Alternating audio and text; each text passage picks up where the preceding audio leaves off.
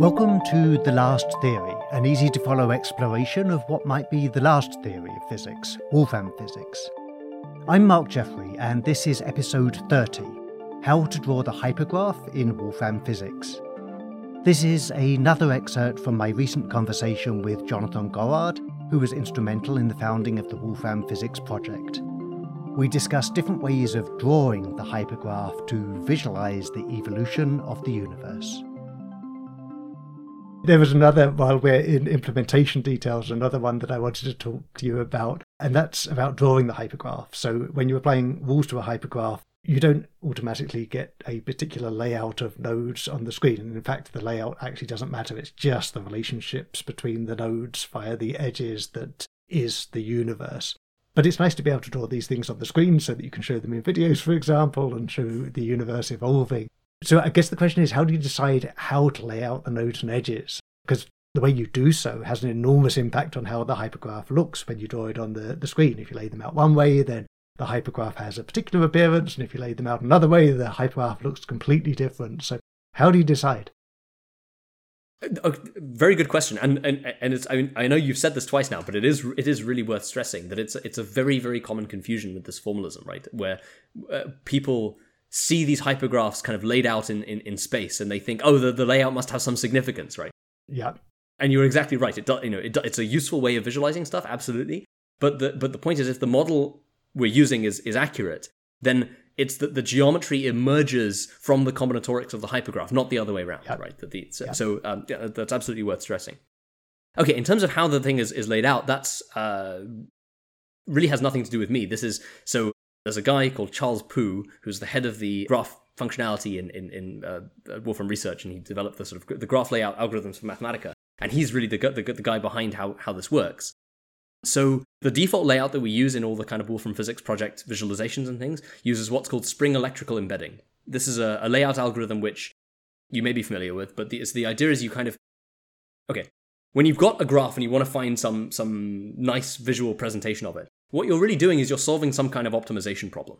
Yes. And spring electrical embedding is a very kind of physicsy way of solving that optimization problem. You say, well, let's imagine, and I should be clear, this is not physics in the Wolfram Physics sense, this is physics in just like in the kind of classical physics sense. So you say, well, let's imagine that every vertex, every node has like an electric charge associated to it. So they effectively, every vertex is kind of repelling every other vertex. They act like they've got like charges. They obey effectively a Coulomb law with a 1/r² relation. Then we imagine that on each edge is acting like a spring. So each edge is acting like a kind of perfectly elastic spring, so it's obeying Hooke's law. So the restitutive force is directly proportional to its elongation. So now you've got these nodes, they're repelling each other, you've got these edges that are trying to kind of spring them and pull them back together again. And then you just say, well, let's start with some arbitrary layout, and then let's simulate that system and let's see what it produces. And for various reasons, it happens to be the case that spring electrical embedding produces very, very nice visualizations, particularly of complicated graphs. I can't completely explain why. It's some weird combination of factors to do with our visual system and this kind of weird physics simulation that you're doing internally. But that happens to be the layout that we tend to use in all of our visualizations because it just happens to look nicest. There are lots of others that you could use. There's pure spring embeddings where you ignore the electrical forces.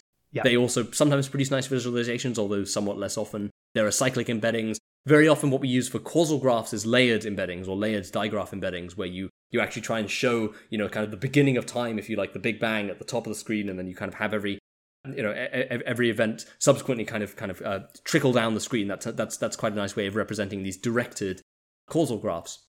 But certainly for hypergraphs, spring electrical embedding is the default one that we use.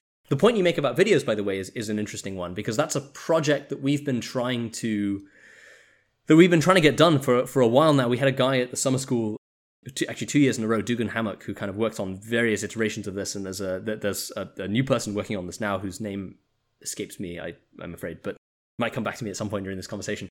Yes. But this problem of how do you solve essentially the kind of time-extended version of that same problem, right? So, normally graph layout or graph embedding we think of as being a problem where you just have a graph and you want to embed it on the screen. Yeah. And that's because normally when people talk about network data or something, they don't imagine the graph like evolving. But of course, in Wolfram Physics, the evolution of the hypergraph is what it's all about.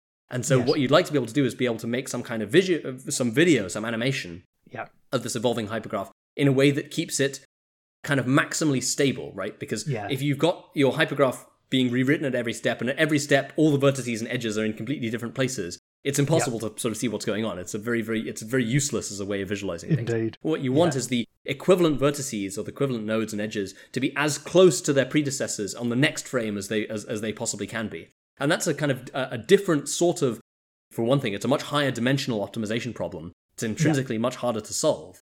And so one project that we're very interested in kind of seeing someone do, and again, as I say, the various proposals have been made, but I don't think anyone is obviously superior yet, is to find some algorithm that's the analog of Spring electrical embedding, but kind of the time-extended version that lets us make these maximally stable visualizations of hypergraph rewriting.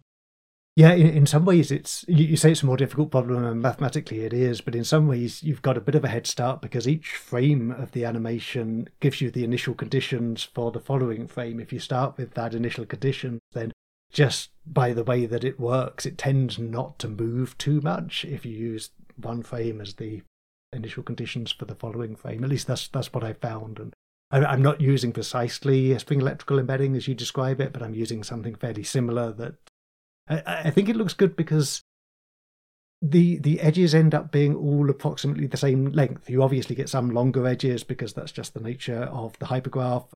But generally, if you're using these kind of algorithms, the edges end up approximately the same length. And so it gives you a much nicer idea of space. You know, if you think of, again, locality, nodes that are connected by an edge as being close to each other in space, then if all of the edges are the same length when you render them, then it looks a bit more like that space with all its properties of locality.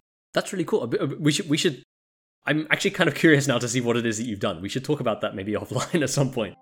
Yeah, that's great. I'd have to remind myself what I actually did, but it's not quite Spring electrical embedding, but it has some of the same kind of elements, and I'm specifically optimizing for getting the edges to be the same length as far as possible, given the layout of the hypergraph. That's really interesting.